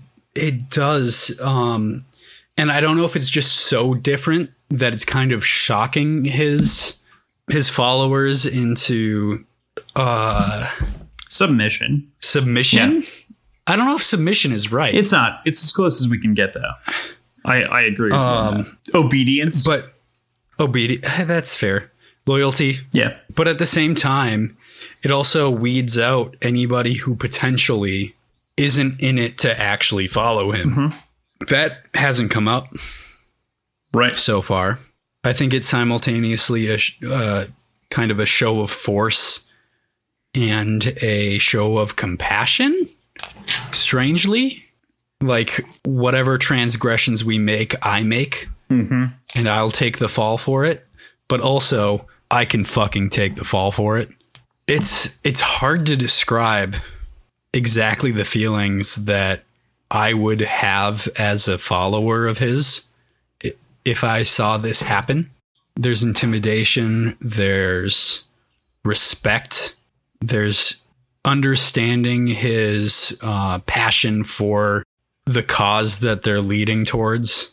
I totally agree with you. I feel like it doesn't do... There's no better justice than what's said afterwards, right? On 304, the end of this chapter, you know, after standing up from this brutal lashing from Pax, he says, "You do not follow me because I am the strongest, Pax is. You do not follow me because I am the brightest, Mustang is. You follow me because you do not know where you are going. I do." And he motions towards Tactus to come toward me. He wavers, pale, confused as a newborn lamb. Fear marks his face. Fear of the unknown. Fear of the pain I willingly bore. Fear when he realizes how different he is from me. And that, I think, is that moment when it's like, okay, I understand the difference between me being a peerless scarred or just a gold and me being a Primus, one that should be in charge of everything else. And I feel like that's a realization to some degree for Tactus. Yeah. And then the Blood Brothers right? Don't be afraid. Yeah. I pull him forward into a hug. We are Blood Brothers, you little shit. Blood Brothers. Yeah. I'm learning. With, later in the section, I think it's not this chapter, but next, they make jokes about like Tactus getting a hard on from his scars on his back. And Darrow's like, what the fuck? Anyway, yeah, totally great chapter and an incredible arc for Darrow and Tactus. Kind of a chilling, not conclusion, but climax to that chapter, though.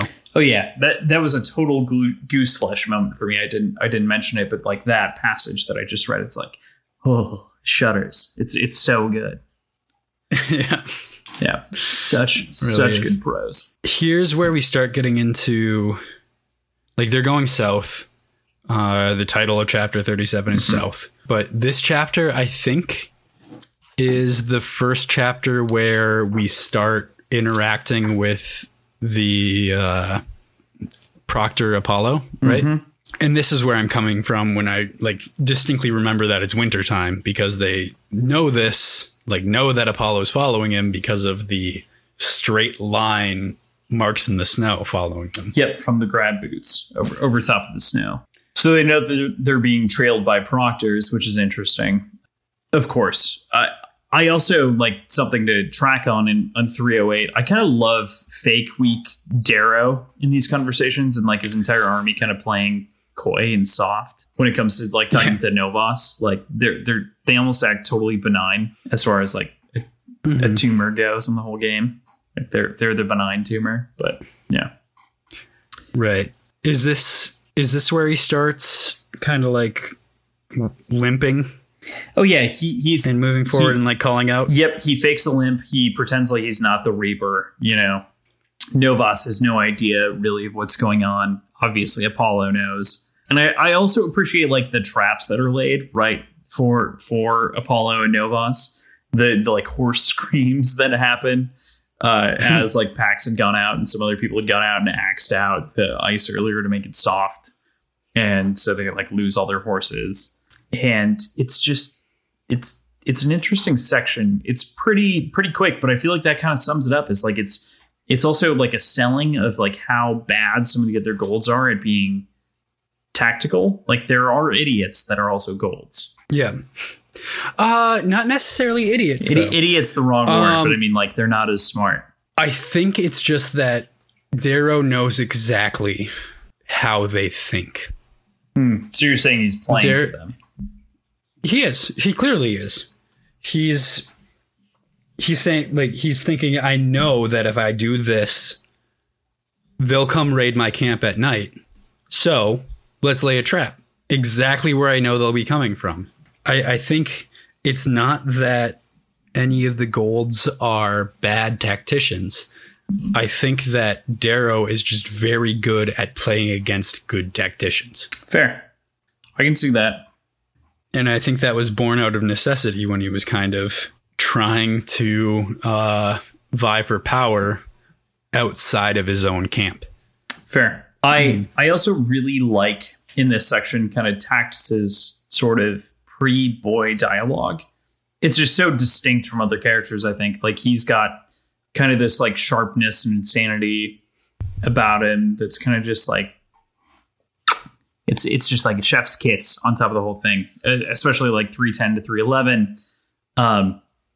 He kind of just like goes on his own solitary rants about like, what do I do, dear leader? And like he mentioned some of these other things.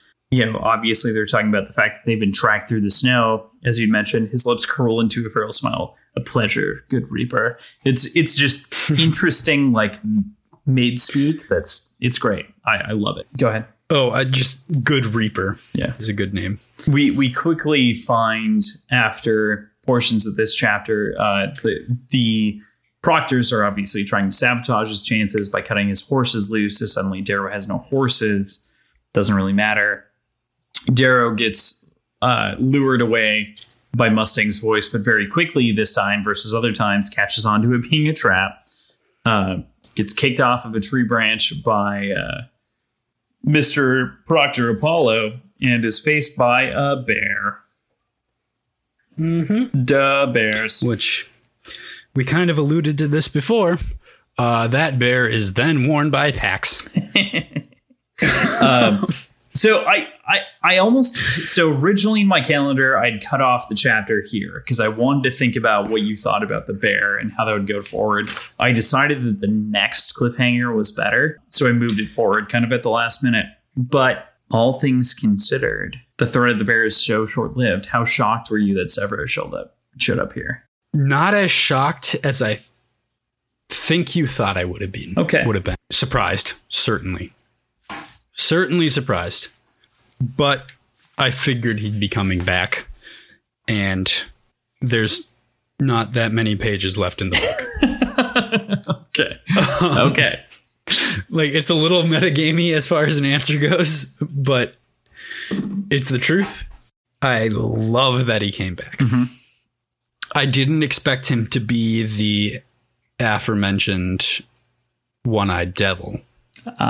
Yes. We'll talk about that in a second, which I think is worth the conversation. I find the nagging question in this book, overlying everything else, is that there's kind of a where's Waldo, but it's where's Severo all the time. It's like, I don't know where he is. Where's he hanging out? What's going on? And what's he doing? Where is Severo? And we kind of finally get the answer in this chapter, which I enjoy. But also, you'd mentioned this earlier. Severo and Tactus are ever friendly again on 317. Why the limp, my friend? Your mother rode me ragged, but you had to stand on your tiptoes to even kiss her chin. Wasn't her chin I was trying to kiss. And Darrow just like finishes that entire thought with, they are two very peculiar people. It's just that. I mean, they are, as you had mentioned previously, like horse buddies or whatever it is. Belly buddies. Yeah, God. Why if it isn't my belly buddy? It's so good and interesting. I love that little bit there from the dead also, horses. The Minervans fear him. Yep. Tactus and the other, single word, dead horses. Yep. I think that's the only time that's mentioned as far as a title goes.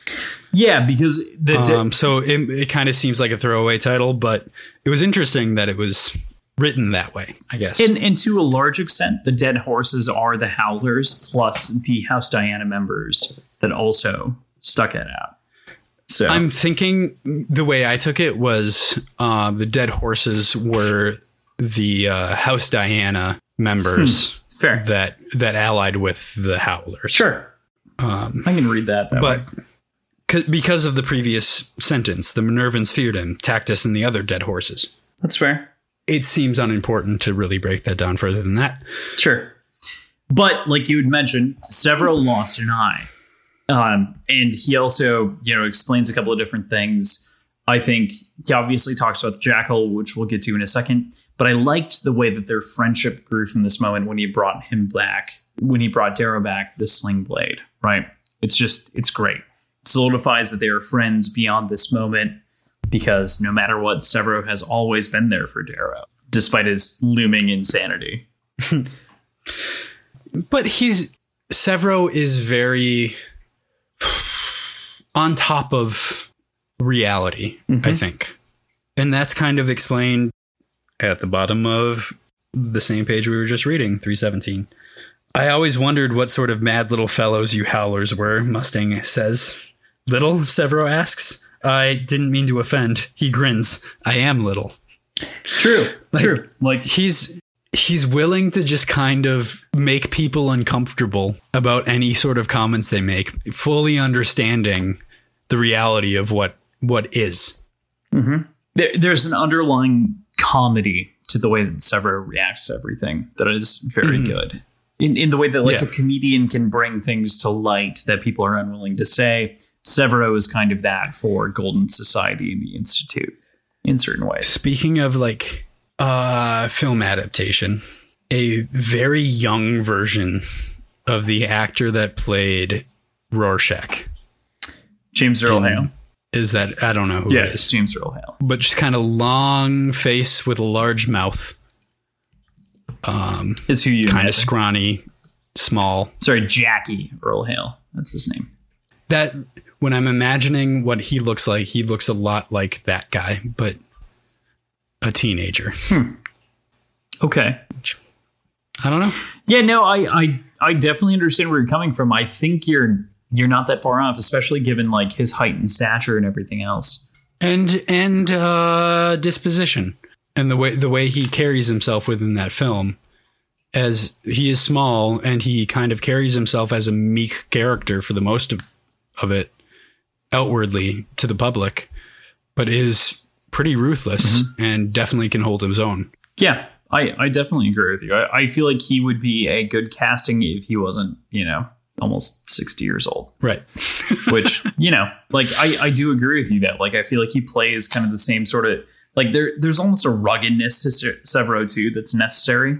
Well, of course, he's the kid who's been wanking off in the woods for several months. Which, by the way, may I mention to /r the Reddit Red Rising, the fact that is the follower tag there is hilarious.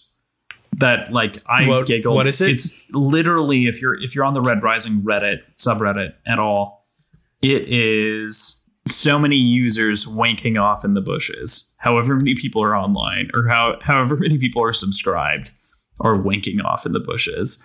And That's hilarious. So That's pretty presently, at the time of this reading, 16,674 howlers are wanking off in the bushes. And just too good. That's pretty great. Speaking of, real quick shout out, we got our first comment from a Reddit subscriber. Black Boy Yee is listening now, so that's a cool ad. Maybe feature that later. Oh, cool. Anyway, so yeah, I love the reintroduction of Severo here. It's great. We kind of move on from that joke, obviously, to the jackal. Right? We get the introduction of a reality of the jackal. Which is to say that, like, the jackal tore out Severo's eye, the knife, which isn't great, obviously. And we also get... No, I think that's a pretty bad thing. We also get the rest of the story of the jackal, though, right? Inside these pages. Am I crazy? I'm trying to remember what that is. Does he ever describe him? Doesn't he say... I don't think he really does. On 321, right? He doesn't actually describe the person, but he tells about what the jackal did. Right. So before we get to that, though, I think there's one other important thing to mention. I kind of skipped over it. Where they talk ringless, right? Where they all decide to pull off their rings, but there are plans to make and gods to undo, is what Darrow says in his head. They all take off their rings, of which Darrow knows are monitored. They're obviously the cameras that everyone else sees through. What do you think they discussed with the rings off? Because it's actually not told to us what they talked about. What do you think information was passed? My assumption is he tells them about the fact that the proctors are watching and that the rings are cameras and that they need to be even more careful about their plans because none of it is going to be actually secret. They need to act as if it is. And they need to make plans that can still be done, augmented potentially by having the rings off. But any sort of planning that they do with their rings on has to be done in a way that it doesn't actually give away too much to the proctors of the houses that they're attacking. That was my assumption. Totally fair. I think that's good. And I didn't know up until later on when it seemed like they all knew after talking to Apollo. And the fact that Severo goes running after meeting with, after drinking all of Apollo's wine. True. That's actually a really funny moment, right? Because it's a great moment. It's great. We'll get there in a second. So we also get kind of the gradual raids on Apollo, right? Kind of post their conversation. We get like them carving the symbol of the Reaper. They're raiding halls. They're raiding forts. They aren't actually hitting the castle, but any of the outlying territory. They've made their mark, which is interesting. Spreading kind of the legend of the Reaper, letting all the slaves free, not actually capturing anyone because they want people to go and talk. Mm-hmm. Which is interesting. But then on 321, we finally figure out how the jackal himself got his name. Right. Which is some wicked shit. We only get like a paragraph's worth of space, but it describes him so well. Yeah. When you hear jackal, what do you think? Not in context of this book. When you hear the term jackal, what's your first thought? Well, PJ, I think of Mike Birbiglia and Walla Walla, Washington. Okay. No, you think of that. But also, like taking it out of the Mike Birbiglia joke context, my first thought of a jackal is it's a sort of almost a more desperate version of a hyena. You know, it's to me, it reminds me of the sort of haunting guys from The Lion King taking out 3 stretches of starvation to like a desperate dog. I can see that, and it can kind of play in parallel with my thought, which comes strictly from Halo. Like rooted in my memory and my understanding of what a jackal is are the shielded Covenant snipers. Okay. Or I guess whatever they are. Yeah, they've got a weak spot. Maybe not snipers, right. But they've got a very small weak spot, but mostly they're a real small, frail, elongated, I guess, yeah, almost hyena-like being that's a little bit ruthless and a little bit desperate. So the fact that he comes from collapsing tunnels in on himself and living there for several weeks with only water until he and his compadres carve their way out, kind of makes sense. Yeah. So I think what you kind of skip over there is the fact that, like, how do you survive in a tunnel for a month with only potentially up to 40 people because 10 of their high drafts died, right? Like, the option is cannibalism.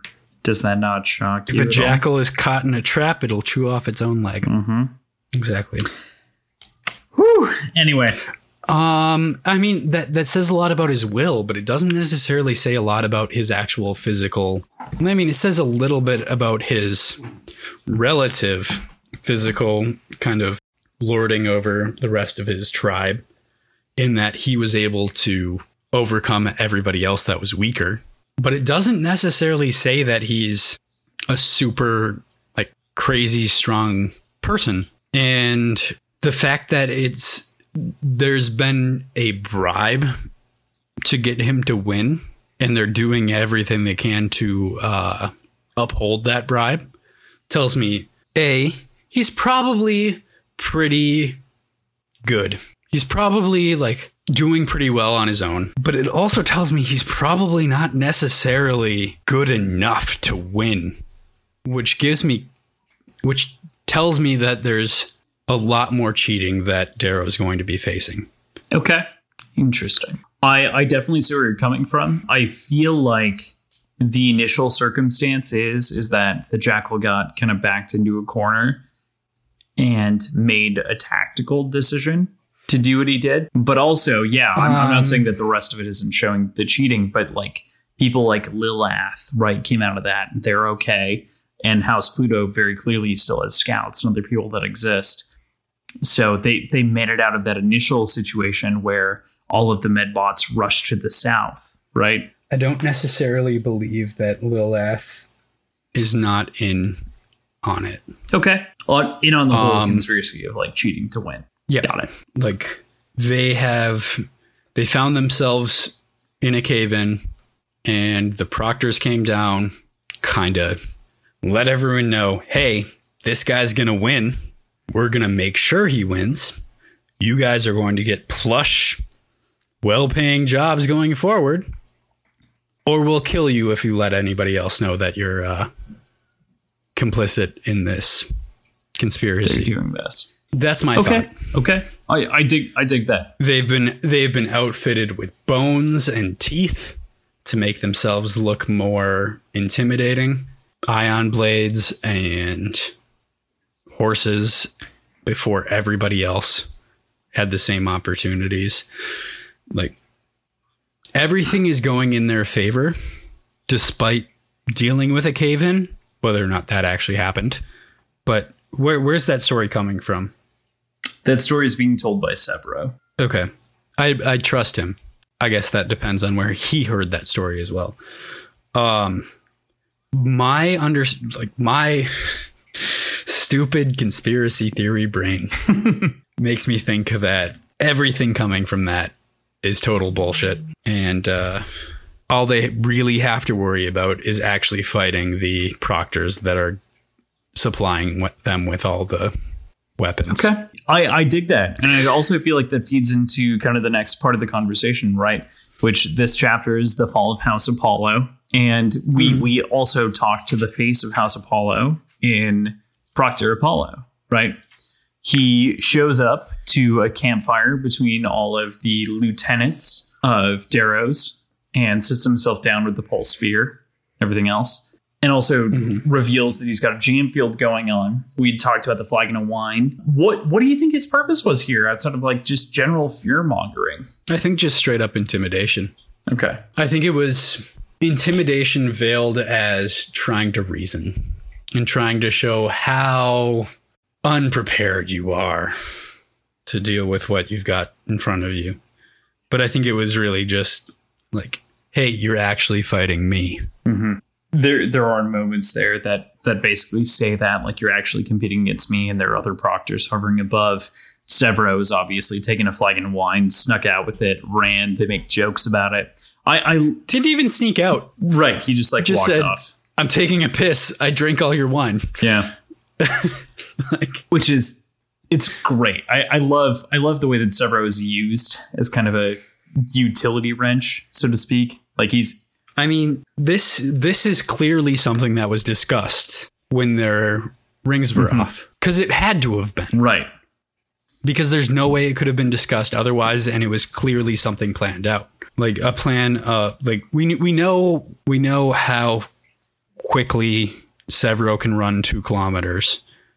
That was discussed. 1.5 minutes, maybe faster. 1.5 minutes, but Severo's a liar, so probably faster. I think it was something like that. Yeah, that's Mustang's line. But they clearly have the plan of how to take down House Apollo very quickly, single-handedly. So I think that is precisely what was discussed without the rings. Yeah, I would agree with you. So to round out the chapter, we have the rest of the conquering of House Apollo, which is obviously facilitated by Severo, as we'd mentioned. He runs and with the other members begins to take down the house. They very quickly infiltrate and take down everyone, with the exception of a horse girl who runs away. Mustang quickly rides after her, gets her, and captures the standard of Apollo. Not only runs away, jumps off of the tower and mysteriously floats down with some like distortion around her. Right. Like they were trying to save the girl so that Apollo could stay in the entire fight. However, because the goal is to eliminate Apollo's entire force, because if Apollo is eliminated entirely and made slaves, then Apollo, the proctor, has to go home. And he cannot hang out anymore on Olympus. So my problem with that, and it might be the last sentence, or very close to it, of this chapter. He says something, "You're through, I taunt Apollo. Your house has fallen. My army roars once more. I bask in the sound of the winter air as sun peeks over the western lips of the valleys. Marion, what is that word? What page? Marineris? 3rd paragraph down. Valles Marineris. Valleys Marinera. Marineris. ISE. No, I know. Marineris. No, that's not quite Mariner. It. But he mentioned, but then you add the plural. No, I've moved past the pronunciation because I don't care that much. He mentioned at some point that Apollo now has to leave because those are the rules, and I thought that to be very kind of short-sighted because nobody's followed the rules so far. I don't think that's the last we deal with Apollo. Proctor Apollo. Okay. All right. Because of how over the top he was about, I can't find the actual sentence, but he says you have to leave. Those are the rules. Something like that. Yeah. Right. And it just seems so innocent and naive. Right. Especially given how much he's already seen these proctors cheat. And he's taking Fitchner on his single word of once their house is gone, the proctors have to leave. But it's not like that's a set in stone law. Right. It's not as though it's just kind of a passing comment from Fitchner. So much of the society is based on, so far as we're aware, social paradigms, and they've broken so many to let the jackal go that it feels like it's crumbling. It's all based on meritocracy, but now, in fact, we're seeing it being based on who can pay the most. Yeah, it's more oligarchical. Oligarchical is a fun word. Yeah. Any other thoughts on the chapter? Yeah, no, it is. When they start chanting the name Reaper. Of course. Or Darrow. Do they start chanting Darrow? I think they chant his actual name. Darrow, Andromedus. Darrow, Andromedus. Darrow, Andromedus. I think it's not actually Reaper. Said, though. I think they actually chant Reaper. Then Pax bellows my name. And then Titus's voice echoes it. the Nyla from the Far Tactus. Tower, and soon Tactus 100. is dead. Jesus, I keep fucking that up. I know. Whatever. All it says is my name. It doesn't say. They chant. The last sentence is they chant the name of the Reaper at the Proctors because they know whom we now fight. But it doesn't say if it's Reaper or Darrow, Al, Andromedus. Pegasus. Andromedus, you fuck. It's okay. Yeah. Regardless, No. it doesn't explicitly say one way or another. I assumed it was the name Darrow. Agreed. It's definitely Darrow. Al Andromedus, I think. It could be like Darrow, Al Andromedus Reaper, Darrow, Al Specifically Andromedus because Reaper. it's Pax that starts it. And I don't think Pax starts it with Reaper. No, yeah, he's all about the full names. Pax, Ow, Telemanus. Right. Yeah. I didn't want to stop reading. You didn't? You That's wanted to keep going? a theme. I wanted to keep going. Of course I wanted to keep going. It goes without saying. My dad read this entire book after I recommended it to him in a day and a half. My brother has since picked it up to read along with us and has tore through the book in the last week. And so the fact that we're trying so badly to pace this out as well as we have is honestly an incredible statement on your patience, because holy fuck, does this book just not beg you to take the next page? Oh, that's all I want to do. And I'll probably do that right after. Cool. What were your favorite moments from this week's reading? Any in particular you'd call out? Oh, I think the reunions. All of the reunions, specifically that of Pax and Darrow, and that of Severo, and I keep wanting to say Titus. Jesus Christ, why can't Tactus? So actually, why am I so bad at that? Why do I constantly? It's think actually of that not your fault. So incorrectly? Something that a number of authors have talked about, but George R.R. Martin popularized to some degree, modern popularization, is when you're writing a book, take the letters of the alphabet and try to not duplicate the letters as much as you possibly can. So try to roll through the whole alphabet with each of your characters so as to reduce this repeat problem. So you don't have people with T. Okay, I can see that. You know. This has both the same first letter and the same Last sound. ending Yeah. syllabus. So, Not syllable. Jesus. What the fuck is syllable? syllable? Syllable's the right word. Tactus and Titus. They sound like brothers. But they're not. They are not. Yeah, but those reunions, I think, were my favorite moments. Okay. And the Reaper song. Yeah. That stood out to you, huh? It did. Cool. Of course it did. How could that not? You know what? What's really interesting is on my first listen through, it was a great moment, but I wasn't able to pick it apart as well because I was listening to it, if that made sense. Like it was Okay. not That's it wasn't fair. something where I could go line by line and tear it apart. So the first And like, let me say here, like me tearing it apart was technically after finishing the chapter. yeah. Like I didn't tear it apart like I did while we were recording in my first read through, because a lot of it was kind of thinking back on it after getting through this section. I definitely had a lot of it in my mind while I was reading forward. Of course. I just think it's not as easy to do when you're listening to it. So to actually fair. like again re-engage and reread through it, part of me is you want to reread like, oh yeah, here's this. And so it didn't resonate with me this time, but it's cool to hear that it was still so important and resonant to you. The other thing is something that we never really touched on. We kind of glossed over it, was the use of the pulse spear. Yeah. In the final showdown. I kind of talked about it. He showed up at the campfire. Yeah, with but Pulse Sphere. Yeah, but this wasn't against Apollo. It was clearly given by Apollo.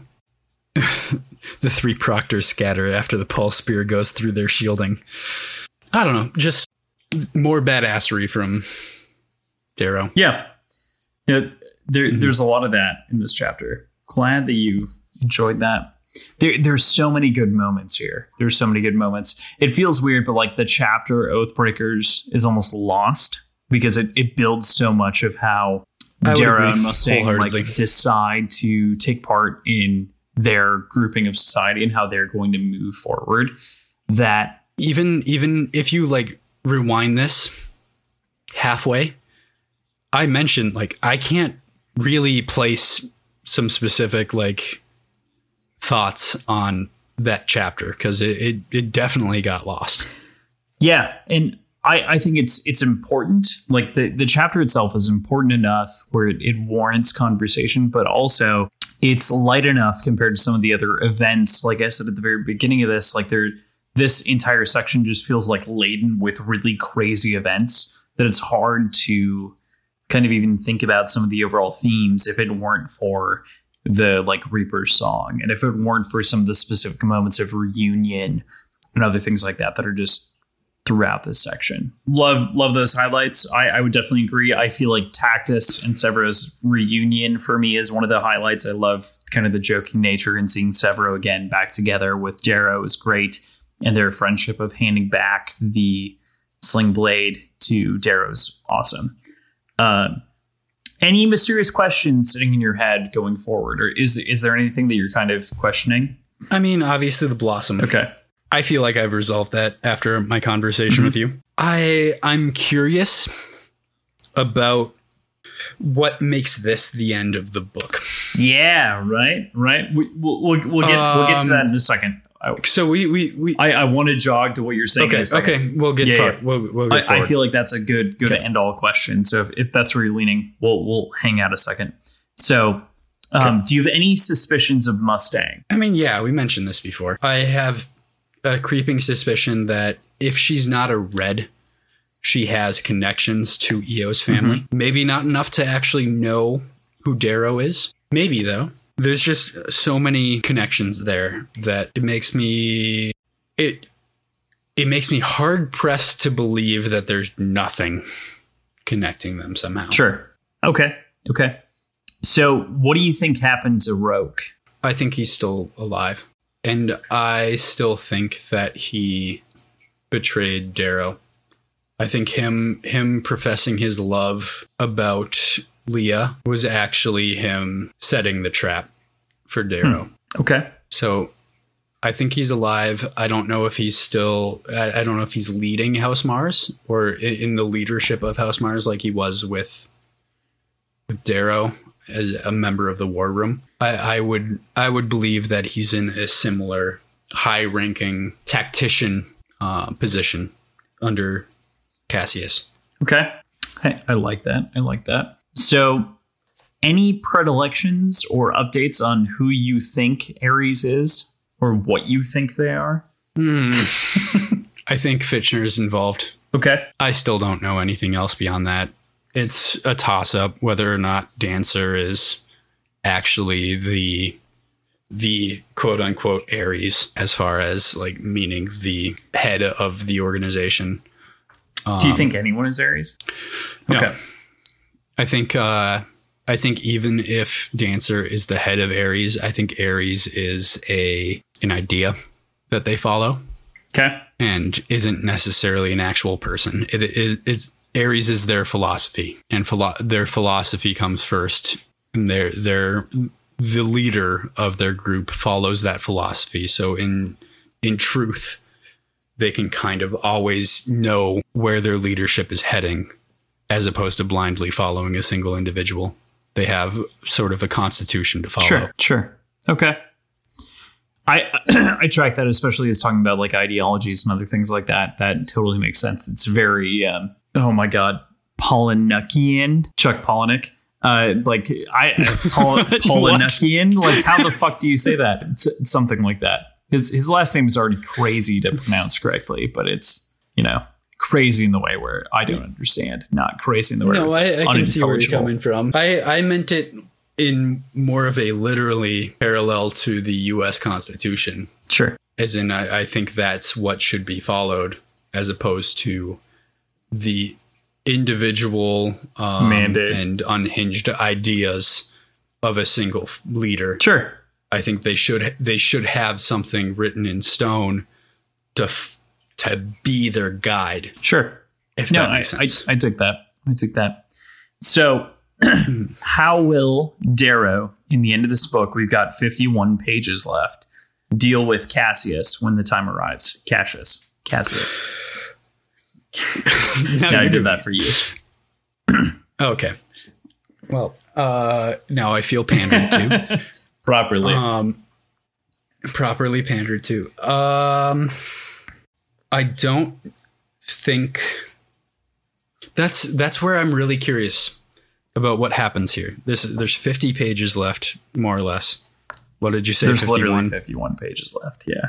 And this goes back to almost, I think, the first episode where I asked, was this written in a way that it was intended to be a standalone book and the sequels came after, or was it written as a first part of a series to begin with? And getting this far into the book and having so much to resolve and so few pages left, either I'm going to be sorely disappointed in the resolution that comes forward, or it was written to be kind of the first chunk of a book to begin with. Not that anything's wrong with either way to like start a book, but I'm so excited that there's more to read after this because I know I don't have to like worry about how quickly things will get resolved. And truly, I don't think things get resolved with Cassius in this book. Okay. I could see Cassius winning. Taking Primus of the whole thing.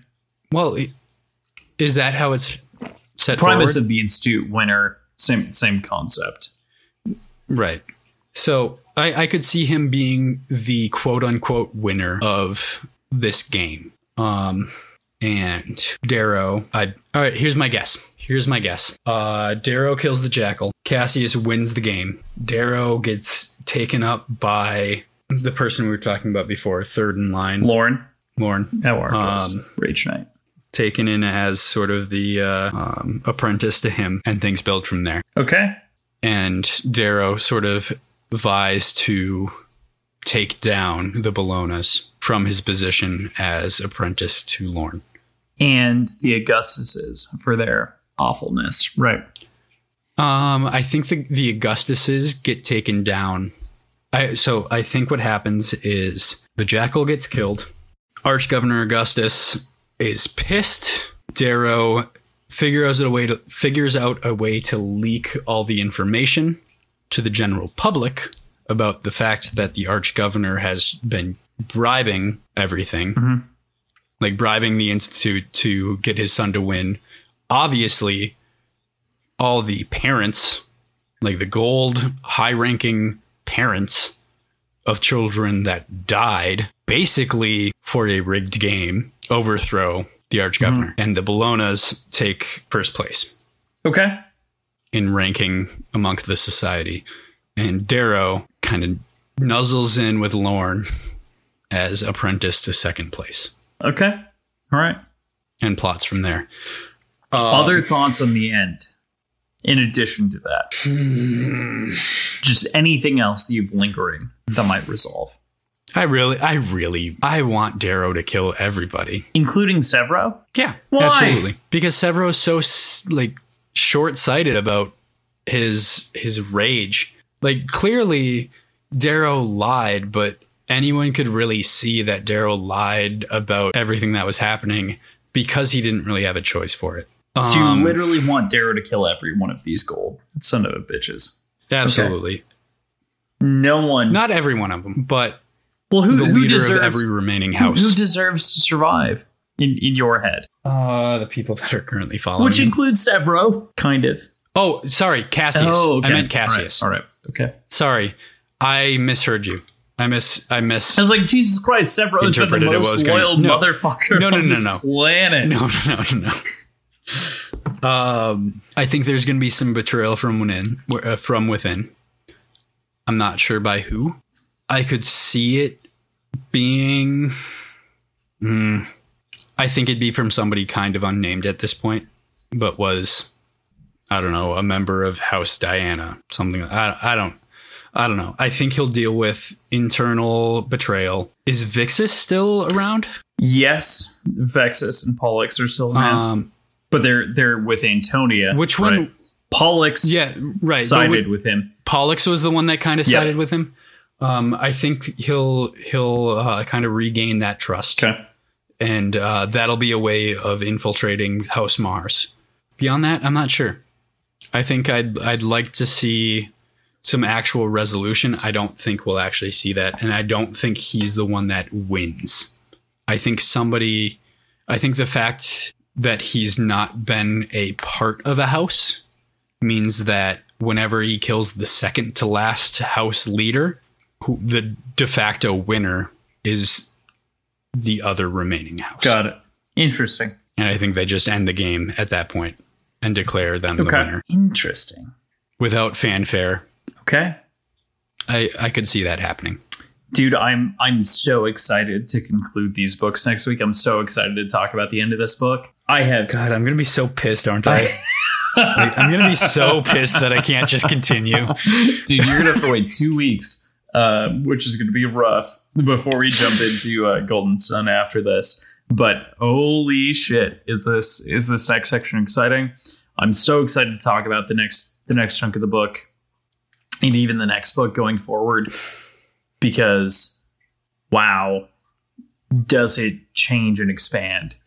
You know, I would agree with some of the sentiment on the front of this book where it compares it to the Hunger Games and other things where it's contained inside of the small space.